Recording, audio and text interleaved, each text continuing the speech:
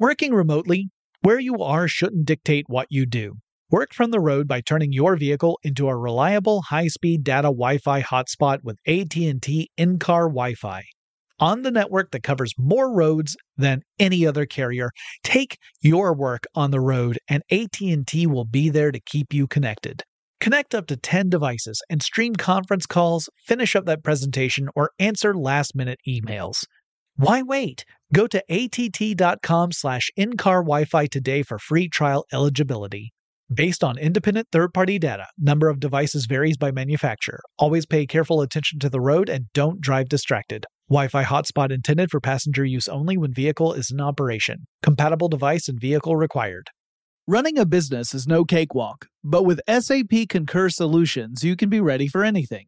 You can manage travel, expenses, and AP all on one platform that's packed with AI and best practices, and that delivers it all through an easy, clear, I can't believe how simple that is experience. So, while not much can be done about that guy who never fails to burn the microwave popcorn and stink up the entire office, with SAP Concur, you can easily handle almost anything else. Take control of your business finances today at Concur.com. That's CONCUR.com. Experts claim there is nothing tougher than a diamond. But at Diamonds Direct, we beg to differ. Have you ever met a mother? Strong, radiant, timeless. This Mother's Day, give her the gift that meets her match. With diamond jewelry starting at $200. Plus Diamonds Direct's exceptional quality and unbeatable everyday price, you're sure to give her a gift that wows this generation and the next to come. Experience the thrill of jewelry shopping done right at Diamonds Direct. Diamonds Direct. Your love, our passion. From BBC Radio 4, Britain's biggest paranormal podcast is going on a road trip. I thought in that moment, oh my God, we've summoned something from this board. This is Uncanny USA.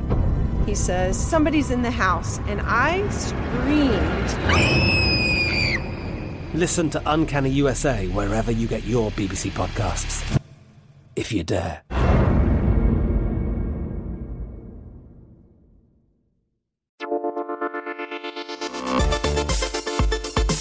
Get in touch with technology with Tech Stuff from HowStuffWorks.com. Hey there, and welcome to Tech Stuff. I'm your host, Jonathan Strickland. I'm an executive producer with How Stuff Works, and I love all things tech. And welcome to a week of darkness. I know we just did nuclear power, but we're not done with some dark and scary topics. This week we're going to explore some stuff in the world of the web that is of concern. And today, specifically, we're going to talk about echo chambers. So also, I should mention before I really jump into this, I am still dealing with a cold. You may have heard from the nuclear power episodes that I was dealing with a cold. That cold is slowly moving from my head to my chest, and it is affecting my voice, so I could get a little extra croaky over the next few episodes. So, back in April 2018, Facebook founder Mark Zuckerberg appeared before Congress to talk about some pretty heavy topics. Now, one of the big ones was about Cambridge Analytica, and the next two episodes will be about Cambridge Analytica. But the other was about how dozens of accounts linked to Russia had used Facebook as a platform to influence U.S. voters during the 2016 election season. And this episode is going to be more about how Facebook and other social media platforms got to the point where they could be exploited in that way. And before I get deep into this topic, I am not going to take a specific political stance in this episode. So you don't need to worry about that. I am not here to argue one philosophy over another. This is not a pro-party episode in either, or an anti-party episode in either case. Instead, I'm going to talk about the way social media platforms in general, and Facebook and Twitter in particular, work to explain how features that were meant to do one thing could be twisted to do something else. And this can affect anyone of any philosophy, so it can be exploited by anyone who has ulterior motives. Doesn't matter whether that's for one party or for a different party. So a lot of what I'm going to talk about is related to the concept of the metaphorical echo chamber. And I'm sure most of you have heard about that, and you probably know what it is, but just in case, I'm going to lay it out. It's a phrase we use to describe an environment in which a person's previously held beliefs are boosted through repetition of those beliefs within a closed system. So imagine that you're in a room full of people who all love one sports team and they all hate another sports team. Okay, so they all share these common traits. They all love Team A and they all really hate Team B. And as they talk about how great their Team A is and how rotten Team B is, they all feel validated in their beliefs, right? They are getting validation from their peers who are also saying, you know what, you're right, Team A does rule, and Team B can go kick sand. There are no dissenting opinions. There's no objective point of view. Everyone is biased. By the end of the meeting, everyone's pretty much sure that their team rules and the other team is literally like the worst. That is an echo chamber. Social media platforms can become echo chambers too, and often do, partly because it's hard to have a nuanced conversation online where two people with different points of view can come to some sort of mutual understanding. That seems to be the exception as opposed to the rule when you have two people of opposing viewpoints interact online. The culture of flame wars and memes, coupled with the lack of tone and body language and other communication tools, means we're far more likely to have a shallow interaction. We're either patting each other on the back for confirming our common beliefs, or we're tearing each other down because we share different points of view. And we tend to get pushed more toward radical ends of our respective philosophies. It becomes an us versus them and not a we. So instead of a we should work this out, it becomes how can we defeat them? This is just something that happens in general online more frequently than it does in the real world, although it can happen in the real world too, obviously.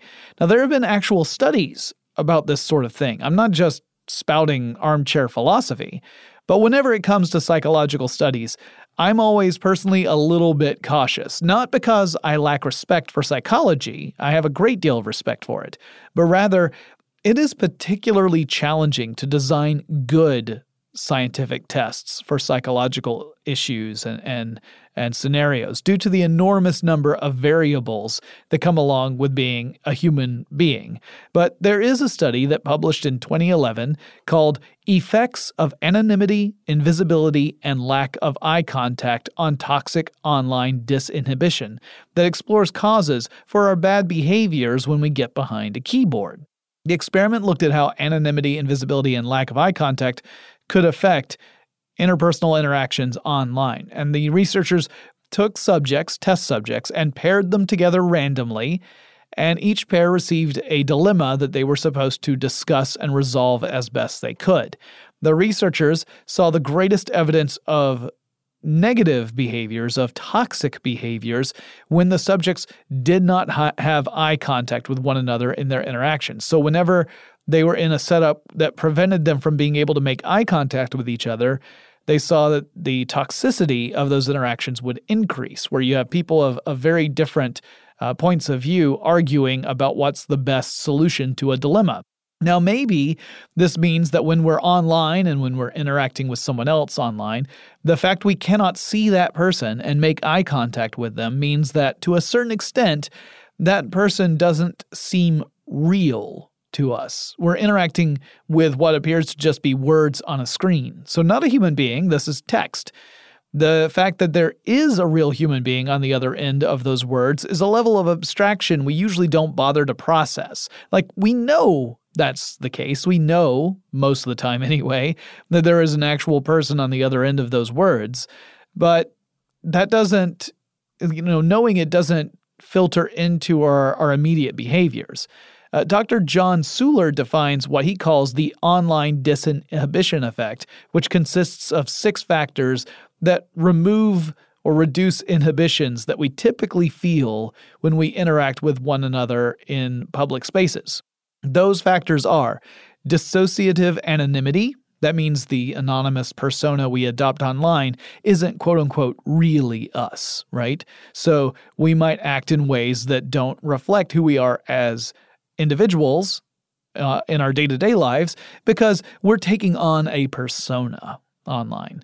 And maybe this makes us more bold than we normally would be, or more what we think of as outspoken and other people might think of as really frickin' rude. Anyone who has spent any time online can probably say, yeah, I get that. Like I'm a different person online than I am in real life. Then there's invisibility. That means no one can judge my tone or tell what I look like when I'm online. So that disinhibits me, right? So if I have certain inhibitions I experience in my day-to-day life because of the way I look or the tone I have, and I'm constantly adjusting my behavior because of that, that no longer applies when I'm online. There's asynchronicity. That is, your actions are not unfolding in real time. You can read a response, you can write something down, days can pass in between, and that changes things as well. Then there's solipsistic introjection, which is because I cannot see this person, I must fill in the gaps as to what they intend and who they really are. So in other words, when I interact with you online, I cannot see you, and I start to assign intent and behavior to the words that you're sending me because I can't see them. I can't witness them myself. And those are pieces of information that are kind of necessary for me to understand the meaning of what you are saying. So I start to just assume what it is you mean. So this is where you get into some of those problems where someone says, oh, no, I was trying to make a joke, but you took it seriously, which, by the way, can be a real lousy way of trying to cover up bad behavior, saying, oh, it was just a joke. Sometimes it can literally be just a joke and it ends up snowballing into something terrible. But there are a lot of people who will use just a joke as a way to try and excuse bad behavior in general. So it's not a great response. But it does mean, like, if you send me a message that was intended to be a joke, like let's say legit, it was meant to be a joke and it wasn't mean-spirited or anything like that, but I misinterpret it because I have assigned a motivation to you based upon those words. That's me engaging in this particular behavior. Then there's dissociative imagination. That is the idea that this is all online, which isn't in real life. Therefore, these are not real people that I'm interacting with. And there's minimizing authority, which is there are no internet police, so I can do what I want. It's like the Wild West. So I'm not going to get punished. So why should I worry about limiting my behavior? Now, those factors will influence people and lead them to behaving in ways they might not behave normally in the public world. And sometimes they do that in a positive way. This doesn't have to be negative. It could mean that you might be more honest and open, and you might be more accepting. But other times it might mean being more negative and lashing out in attacks in a way that you would never do in any other context. And it may even be that those who attack are normally pretty decent people, that, in their day-to-day lives, they aren't aggressive or obnoxious or insulting. But when they get online, that changes. And the factors remove those inhibitions they would typically feel that guide them to being a pretty decent person. Now, I'm not sure what that says about the real person underneath all that. It doesn't seem great.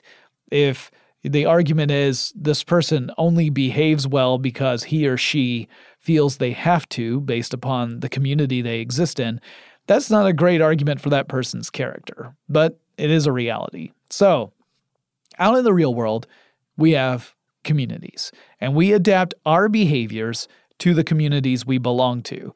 And this is a survival mechanism. Human beings are social creatures, and to be social, one of the things you have to have is the ability to get along with people. If you start to alienate everyone you come into contact with, eventually you'll get ostracized from the community. And if we're talking about, primitive humans, that might mean that you have severely reduced your chance for survival. So a survival mechanism that is important to develop is, how do I get along with everybody else and contribute in a way where I can be part of the group? So whether it's laws or just the desire not to rock the boat, we tend to behave within the context of our community's values and rules. But online, those things aren't nearly as present or established or enforced.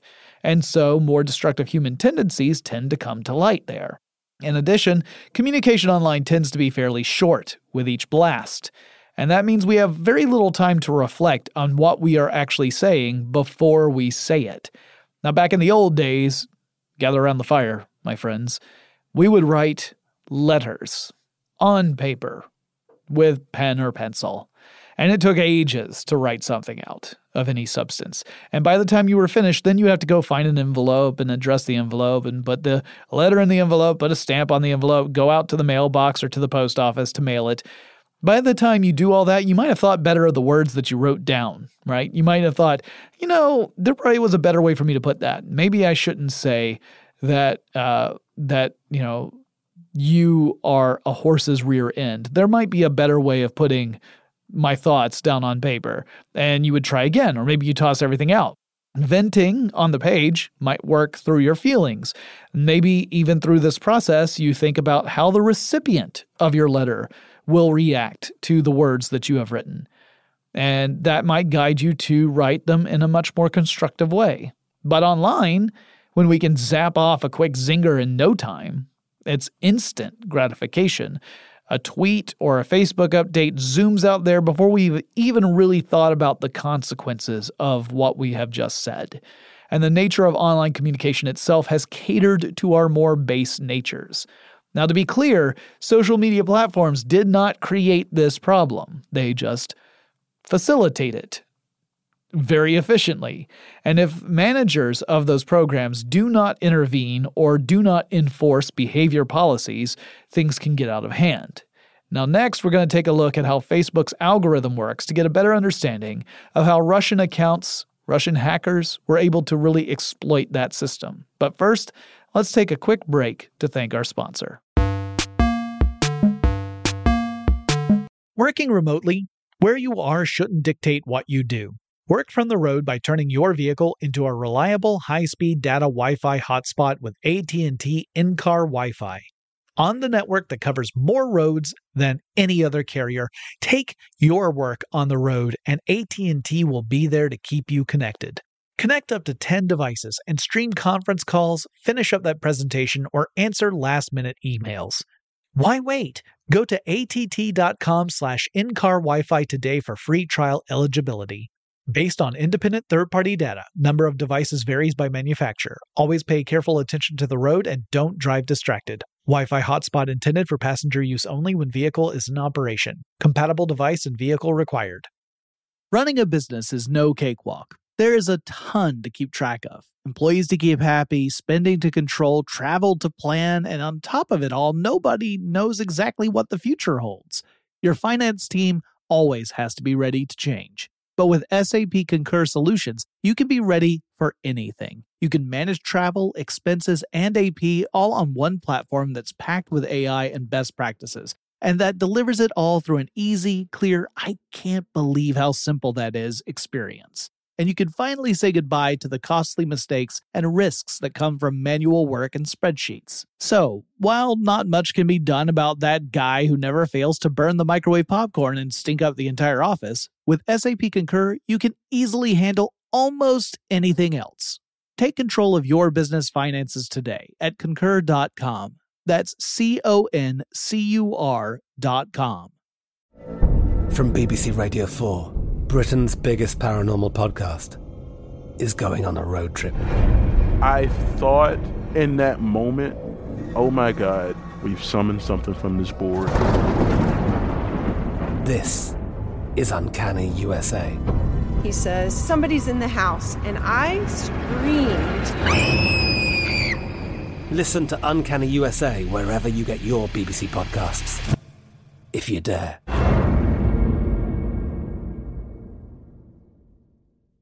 Today I'm going to give you some straightforward advice on how to deal with naughty kids. How about instead of timeouts, time-ins?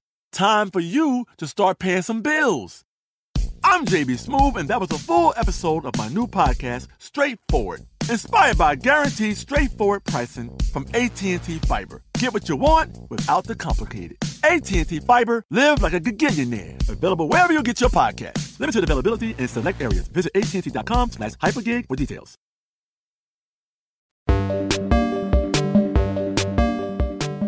One of the big goals for any web-based property is to drive engagement. Engagement might mean viewing more pages, which ends up counting towards page views for advertising, or it might mean encouraging people to buy stuff from an online store, or it might mean getting people to sign up for newsletters or to join groups online, but it's all about getting people to go from being a momentary visitor to something more than that. And Facebook measures engagement in a few ways on their site. One of those ways is through the number of likes or reactions a post gets. If a post gets a lot more people hitting that like button, then engagement is high. If nobody has reacted to it, engagement is low. Another is in the number of times a post is shared to various people's walls. If I see a cute meme that features foxes, I know I need to share that on my friend Shay's wall because she loves foxes. So I'll do that, and sharing it counts toward the engagement of that original post. And the third major way that Facebook gauges engagement, which I realize now sounds a little repetitive, but isn't, is through comments. So if a post gets a lot of comments, particularly from a lot of different people, not just the same like two people going back and forth, Facebook registers that as a post with high engagement. Now, why is that important? Why should you care?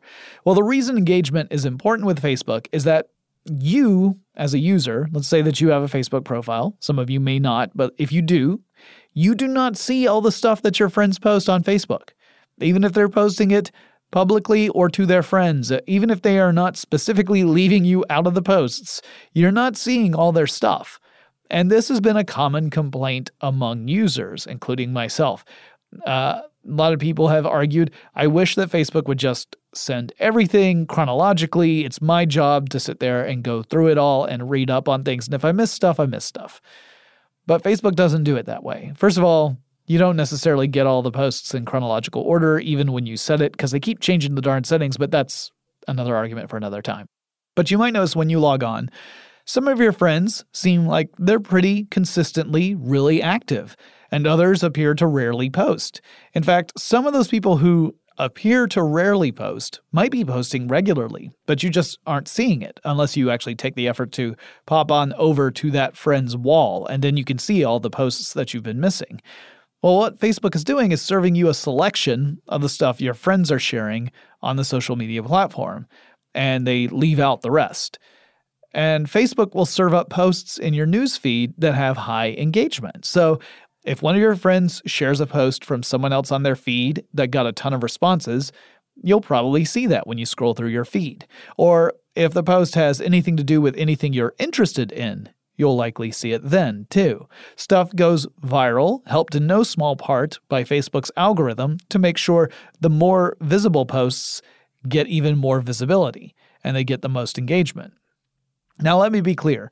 On the face of it, this seems like a no-brainer. After all, if a lot of people are interested in something, if someone writes a very thought-provoking post and it gets a lot of engagement, chances are you will be interested in that as well. You don't want to be left out of the next conversational topic or the next fun meme, but there's a big problem with this philosophy, and that is you can exploit it as long as you can make posts that drive a lot of engagement. And it doesn't have to be positive engagement, which makes it way easier. It can actually just be about stirring the pot and making people mad, and you can do it without directly violating Facebook policies. Now, if you go and post something that's outright hateful, racist, misogynistic, or offensive, that might get flagged and Facebook might remove it. It might not. I've seen some pretty awful things up on Facebook that have been left there even after people have complained. But Facebook does have policies about this sort of stuff. And if enough people flag it and Facebook takes notice, those posts might get taken down. So let's assume for the moment that Facebook has established some firm rules and it's enforcing them. Just take that off the table. What you could still do is link to stories that are written specifically to rile people up. There may not be an ounce of truth to those stories. They might be complete fabrications specifically crafted just to get a reaction from people. People who agree with whatever the perspective is of the story will share a link of that story on their social media page, or at least they'll be more inclined to. And others will share that, and then they'll comment. or they'll engage in some way. And in this manner, the message gets elevated and it gets spread around a little bit more. And then you start to see it go viral. And there doesn't ever have to be an ounce of truth in the original story for this to happen. I've been seeing this on Facebook for a few years, and it's not always political. The stuff I'm talking about today relates largely to politics, but I've seen it for all sorts of different stuff. And I'm sure many of you have had the experience of looking at a post that a friend of yours has shared, and there's an article that it links to with a crazy headline, and you might say to yourself, hang on, that can't possibly be true. And then you click through to the article, and you do a little digging maybe, and you find out that the site that's hosting that article is a quote-unquote satire or parody site. Typically, for these sites, you'll find an about page somewhere that lays this out. But because our real journalism has become so focused on creating clickable, or clickbait if you prefer, headlines, the quote-unquote joke articles don't seem that unreasonable within that same context, right? You've got legitimate news outlets that are creating ridiculous headlines because they work. They get people to click on the stories. And the stories might be very well written, very well researched, but that headline culture means that when we encounter a quote-unquote satire or parody headline, it's not always clear that it's a joke. Because we see crazy stuff all the time now. Clickbait has made that a reality. And so it only matters if you go further in and read the actual article to see, all right, is this legit? Or is this a joke? What is this? Sometimes it's a joke, and sometimes it's very evident from the beginning. Like you start reading the article and you think, all right, this is a joke, but my friend clearly didn't read the article. They just saw the headline and shared it, and that became their contribution to the conversation, which really all it did was add more traffic to this website. In other cases, it may not obviously be a joke, and it's only when you go to the About page on the website that you see that everything is supposed to be satire. Although for it to really be satire, you have to know it's satire. In reality, I would call those websites just purveyors of lies. They just make up junk and they pass it off as true. And it's only if you dig in the website that you find the little disclaimer saying, oh, this is a satire site. That's not really satire. That's fake news. And I hate using the term fake news because it's so politicized. But there really is that stuff out there, and it's been there for years. And like I said, it's not just politics. I've seen it for things like the entertainment industry, where you'll see some ridiculous headline and you think, well, that's just bizarre. And only through digging you realize, oh, there's nothing to this. So the owners of those sites are really in a sweet spot. They can point to that About page and say, hey, it's not our intent to be taken as a serious source of news. You just read our About page. You see that we're a joke site. But they also keep publishing articles that don't seem to be so much of a joke as an outright fabrication. And they end up making huge amounts of money off of ads. High engagement means high traffic. High traffic means high page views. High page views means you start making money off the ads that you serve against your site. So those deceitful articles are really just a means to an end. The consequences of those deceitful articles, the idea that they might be spreading misinformation, that's not really a consideration or concern for a lot of these sites. And I've read interviews by people who wrote for these sites. And it's clear that they were just trying to think of ways that would get more people to click on stories. And that beyond that, they didn't care. They just wanted to drive traffic, to get a lot of traffic, to make a lot of money.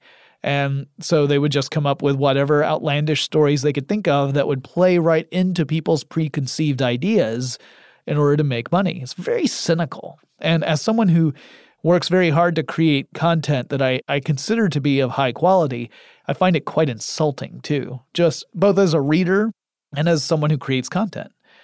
All right, so you've got these writers cynically creating inflammatory articles to drive traffic to a site. They might incorporate just enough real-world facts to give the article some believability, but even that isn't really necessary, as a lot of people are going to just share an article if the headline gets their attention and seems to confirm their already held beliefs. And if you believe deep in your heart that your local government was, replaced with pod people or something, a headline that says as much confirms and validates your belief. And hey, you're busy. right? You can't be expected to read every article you come across just to see if it's legit, or even do further digging to make sure the site that hosted the article is in fact a real news site, so you just share it.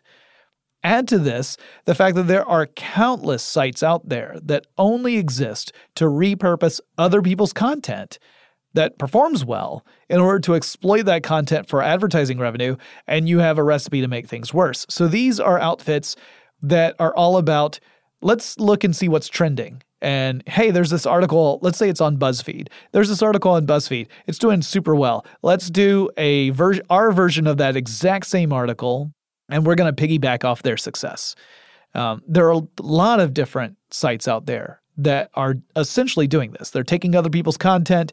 They might change enough stuff so that it's not, just a hatchet copy and paste job.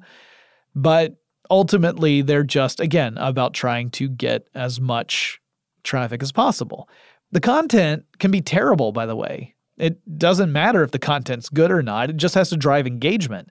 So now you've got people trying to make legitimate good content, the content that is thorough, it's investigative, it's objective, it's of high quality, and they're competing with people just throwing junk up online as fast as they possibly can to drive as many page views as possible.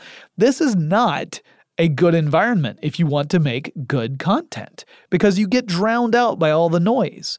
You can hope that your reputation is good enough so that people take you seriously, but you're still going up against people who just don't care about quality. They care about quantity and engagement. And that is very demoralizing as you go on. Now, so far, I've been talking about this just as a way to make money through serving up ads against lousy content. But when we come back, I'll talk about the dreaded fake news for political gains. I'm talking about the stuff fabricated to guide conversations and influence political elections. So stay tuned, because that's coming up next. But first, let's take a quick break to thank our sponsor. Working remotely, where you are shouldn't dictate what you do. Work from the road by turning your vehicle into a reliable high-speed data Wi-Fi hotspot with AT&T in-car Wi-Fi. On the network that covers more roads than any other carrier, take your work on the road, and AT&T will be there to keep you connected. Connect up to 10 devices and stream conference calls, finish up that presentation, or answer last-minute emails. Why wait? Go to att.com/in-car Wi-Fi today for free trial eligibility. Based on independent third-party data, number of devices varies by manufacturer. Always pay careful attention to the road and don't drive distracted. Wi-Fi hotspot intended for passenger use only when vehicle is in operation. Compatible device and vehicle required. Running a business is no cakewalk. There is a ton to keep track of. Employees to keep happy, spending to control, travel to plan, and on top of it all, nobody knows exactly what the future holds. Your finance team always has to be ready to change. But with SAP Concur Solutions, you can be ready for anything. You can manage travel, expenses, and AP all on one platform that's packed with AI and best practices, and that delivers it all through an easy, clear, I can't believe how simple that is experience. And you can finally say goodbye to the costly mistakes and risks that come from manual work and spreadsheets. So, while not much can be done about that guy who never fails to burn the microwave popcorn and stink up the entire office, with SAP Concur, you can easily handle almost anything else. Take control of your business finances today at Concur.com. That's CONCUR.com. From BBC Radio 4, Britain's biggest paranormal podcast is going on a road trip. I thought in that moment, oh my God, we've summoned something from this board. This is Uncanny USA. He says, somebody's in the house, and I screamed. Listen to Uncanny USA wherever you get your BBC podcasts, if you dare.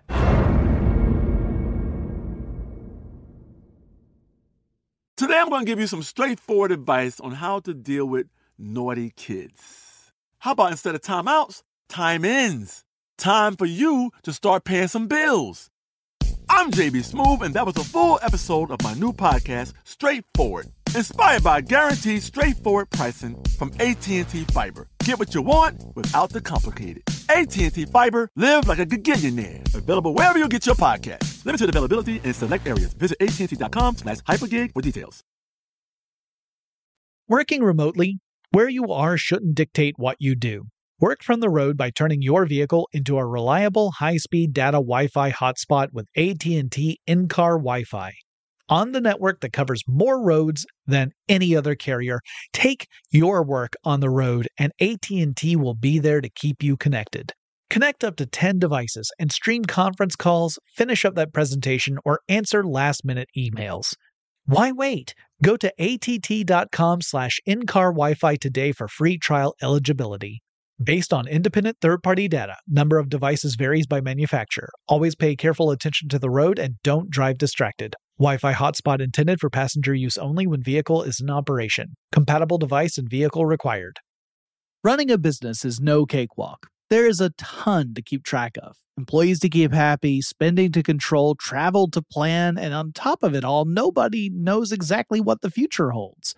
Your finance team always has to be ready to change. But with SAP Concur Solutions, you can be ready for anything. You can manage travel, expenses, and AP all on one platform that's packed with AI and best practices, and that delivers it all through an easy, clear, I can't believe how simple that is experience. And you can finally say goodbye to the costly mistakes and risks that come from manual work and spreadsheets. So, while not much can be done about that guy who never fails to burn the microwave popcorn and stink up the entire office, with SAP Concur, you can easily handle almost anything else.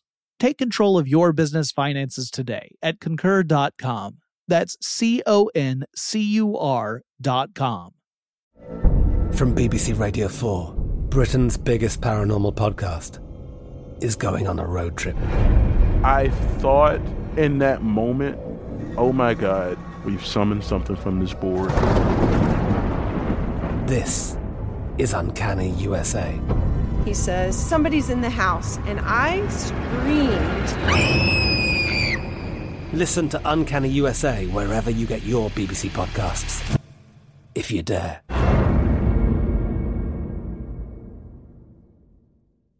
Today I'm going to give you some straightforward advice on how to deal with naughty kids. How about instead of timeouts, time-ins? Time for you to start paying some bills. I'm JB Smoove, and that was a full episode of my new podcast, Straightforward. Inspired by guaranteed straightforward pricing from AT&T Fiber. Get what you want without the complicated. AT&T Fiber, live like a gigillionaire. Available wherever you get your podcasts. Limited availability in select areas. Visit AT&T.com/hypergig for details.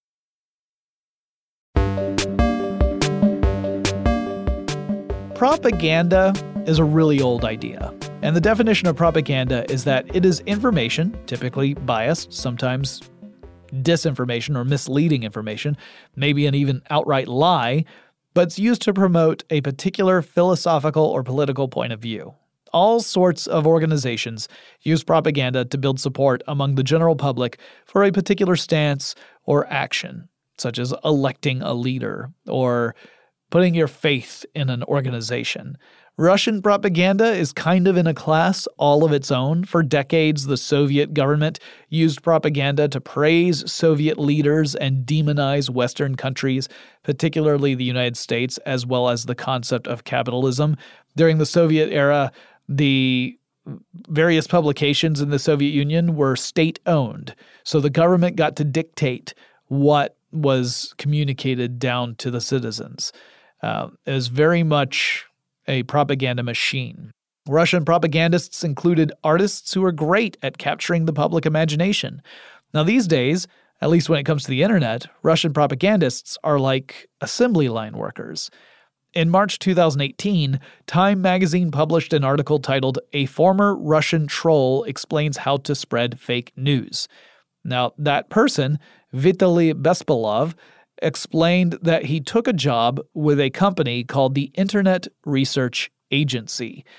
That particular company, a lot of people call it a troll factory. It's just infamous for churning out people who do this professionally in Russia. The real purpose of this organization is not to conduct research, despite the name Internet Research Agency, but rather spread propaganda as quickly and as effectively as possible. The employees were given instructions to create fake accounts on various social media sites like Facebook and Twitter, and to leave comments and posts that followed the directions of their superiors.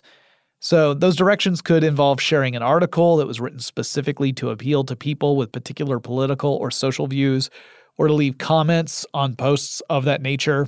And the whole point was to make those articles seem relevant and important and elevated and popular, to get a post rolling with enough momentum and make it go viral so that it could affect as many people as possible. The Russian government, by the way, doesn't place the same value on free speech as, say, United States citizens do.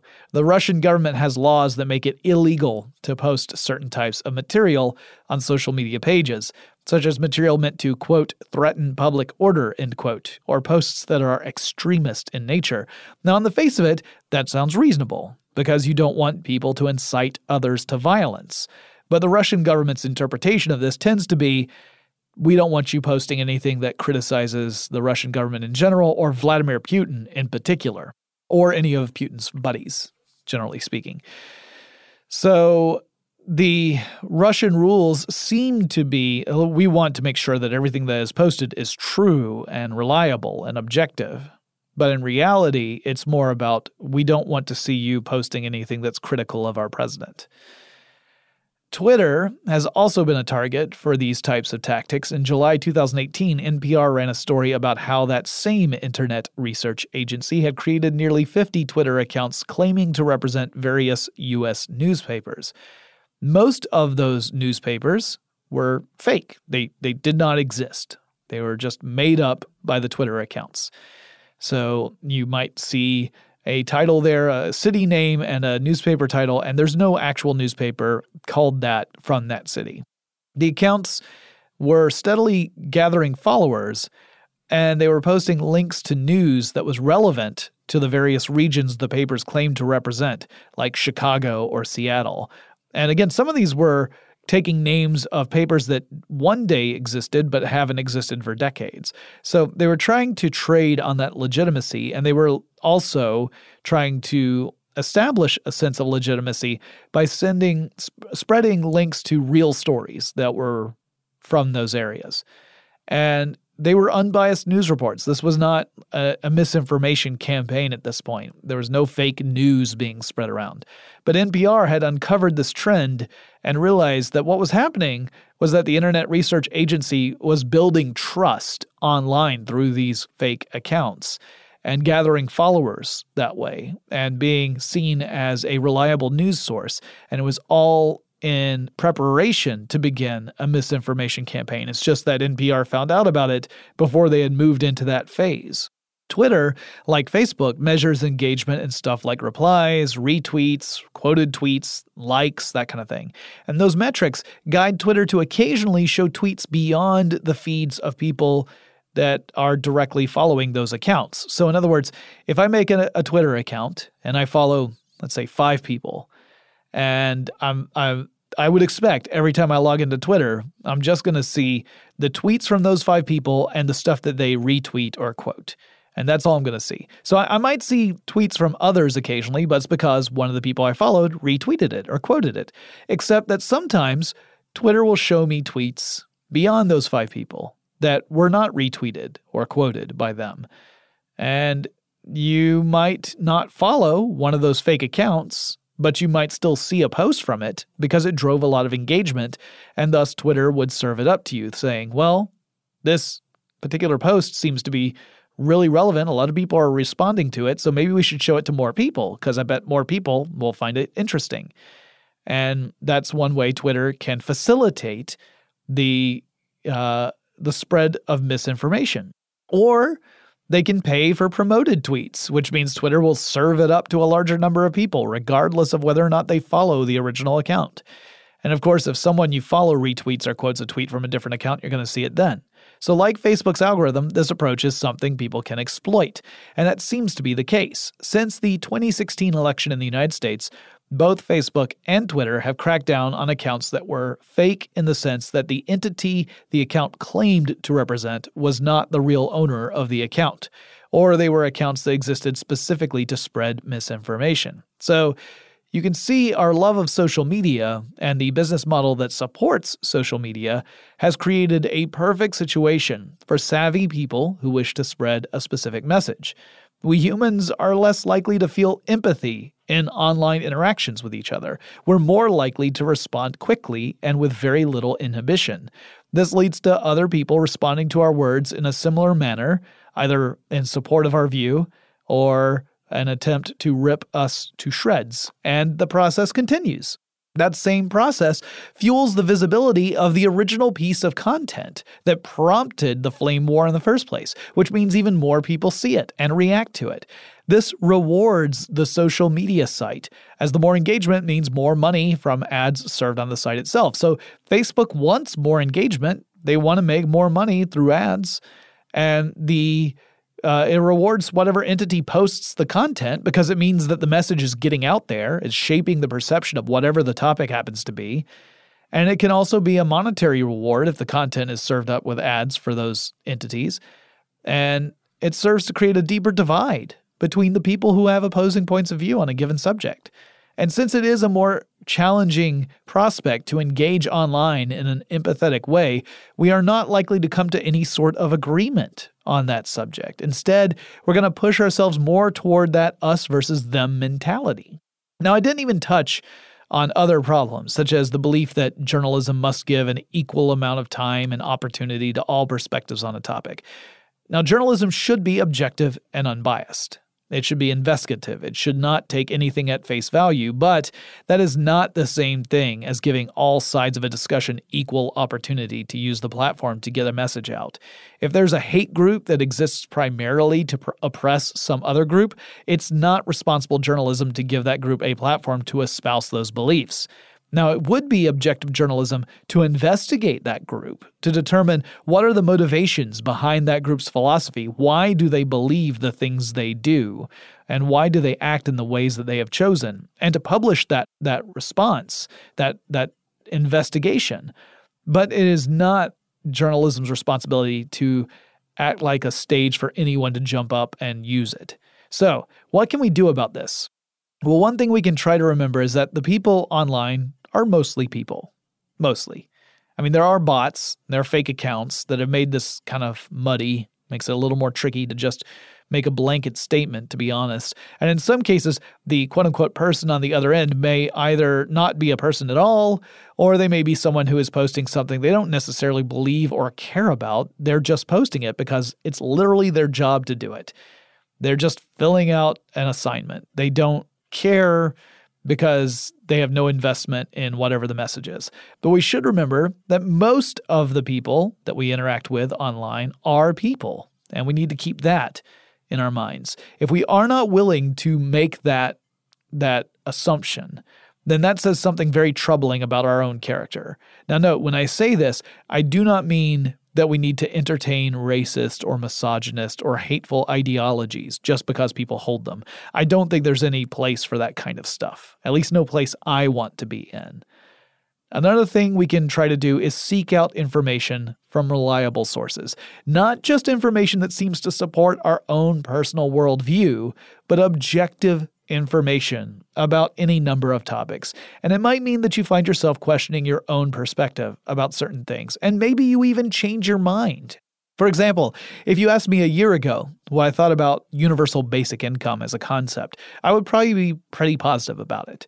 And I still am. I'm still more or less positive about it, but I think instead of universal basic income, what I would prefer to see is some sort of universal guaranteed jobs program. So in other words, I would like to see a program where anyone who wants to find a job can get a job. It's a guarantee. Now, those jobs would have to be created by various governments at various levels. It could be everything from a local government to federal programs.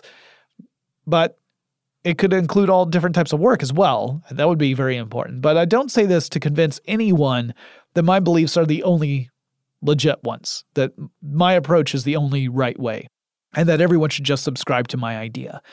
or at least the idea that I have already subscribed to. It's not my idea. Other people have had universally guaranteed job program suggestions for years and years and years. I did not come up with that idea. But I just wanted to give you an example as an idea where originally I was thinking, yeah, universal basic income, that makes the most sense to me. But I actually think that the guaranteed jobs makes more sense because it creates more direct benefits, and I think it's an easier concept to get to get support behind. So there are reasons why I've changed my mind. But that wouldn't have been possible if I had not sought out more information about the subject from a variety of different sources. If I had only just kept reading people who were advocating for universal basic income, I never would have taken any time to consider alternatives. So that's a simple example. And also it's an example that I admit is fairly shallow, right? It's not a huge shift to go from universal basic income to universal guaranteed job program.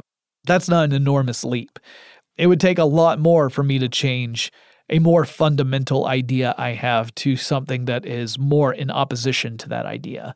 But it is important for us to seek those pieces of information out so that we aren't just confirming our biases, whether we consider ourselves liberal or conservative, whatever it may be. It's very important to try and seek that out. Now, the real trick there, obviously, is trying to find sources that are as objective as possible. And you're not just reading, propaganda that is supporting one viewpoint over another. I don't think we're going to get to a spot where everyone magically becomes totally objective and empathetic all at the same time and makes decisions that are responsible from a social and fiscal point of view. I don't think that's going to happen. But being aware of how online information, which has become the primary source for information for a growing number of people, can be used to manipulate those people, that's of critical importance. Only then can we spot what's happening, and we can do our best to shut down abuses of the system and make informed decisions based on real information, and maybe remember that we're all human beings in the process. It's a big request, but I think we could do it if we wanted to. That wraps up this episode about echo chambers. In our next episode, we will start our discussion about Cambridge Analytica and the enormous mess that company found itself in.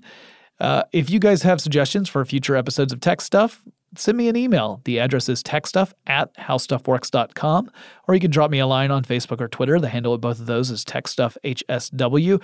Don't forget, we have a merchandise store at tpublic.com/techstuff where you can get all your Tech Stuff merchandise needs. And make sure you follow us on Instagram. And I'll talk to you again really soon.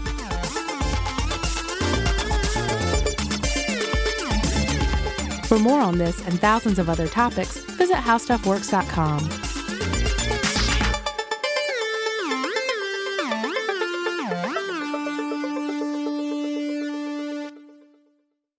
Running a business is no cakewalk, but with SAP Concur Solutions, you can be ready for anything. You can manage travel, expenses, and AP all on one platform that's packed with AI and best practices, and that delivers it all through an easy, clear, I can't believe how simple that is experience. So, while not much can be done about that guy who never fails to burn the microwave popcorn and stink up the entire office, with SAP Concur, you can easily handle almost anything else. Take control of your business finances today at concur.com. That's CONCUR.com. I'm Katya Adler, host of The Global Story. Over the last 25 years, I've covered conflicts in the Middle East, political and economic crises in Europe, drug cartels in Mexico. Now I'm covering the stories behind the news all over the world in conversation with those who break it. Join me Monday to Friday to find out what's happening, why, and what it all means. Follow The Global Story from the BBC wherever you listen to podcasts. Xfinity has free premium networks for everyone this month, no matter what kind of entertainment you love. Addicted to true crime? Catch killer cases and more spine-tingling shows on A&E Crime Central. Crave adventure? Explore Asian action movies on Hi-YAH. Searching for something extreme? Check out skating, snowboarding, and more on Fuel TV Plus, the global home of action sports. And find crowd-pleasing bops on iHeartRadio's Hit Nation playlist. There's new free shows and movies to love every week. Say free this week in your Xfinity voice remote. If a new house is on your wish list in the next 5 years, grow your savings faster and experience your dreams with an Ohio Homebuyer Plus account from Kemba Financial Credit Union. A savings account specifically designed to save for a new home, where you can earn 7% APY, a $500 matching bonus, and a $1,500 mortgage closing cost credit. Learn more at Kemba.org. Offer expires March 31st, 2025. APY equals annual percentage yield. Restrictions apply. NMLS 292230. Equal housing lender. Federally insured by NCUA.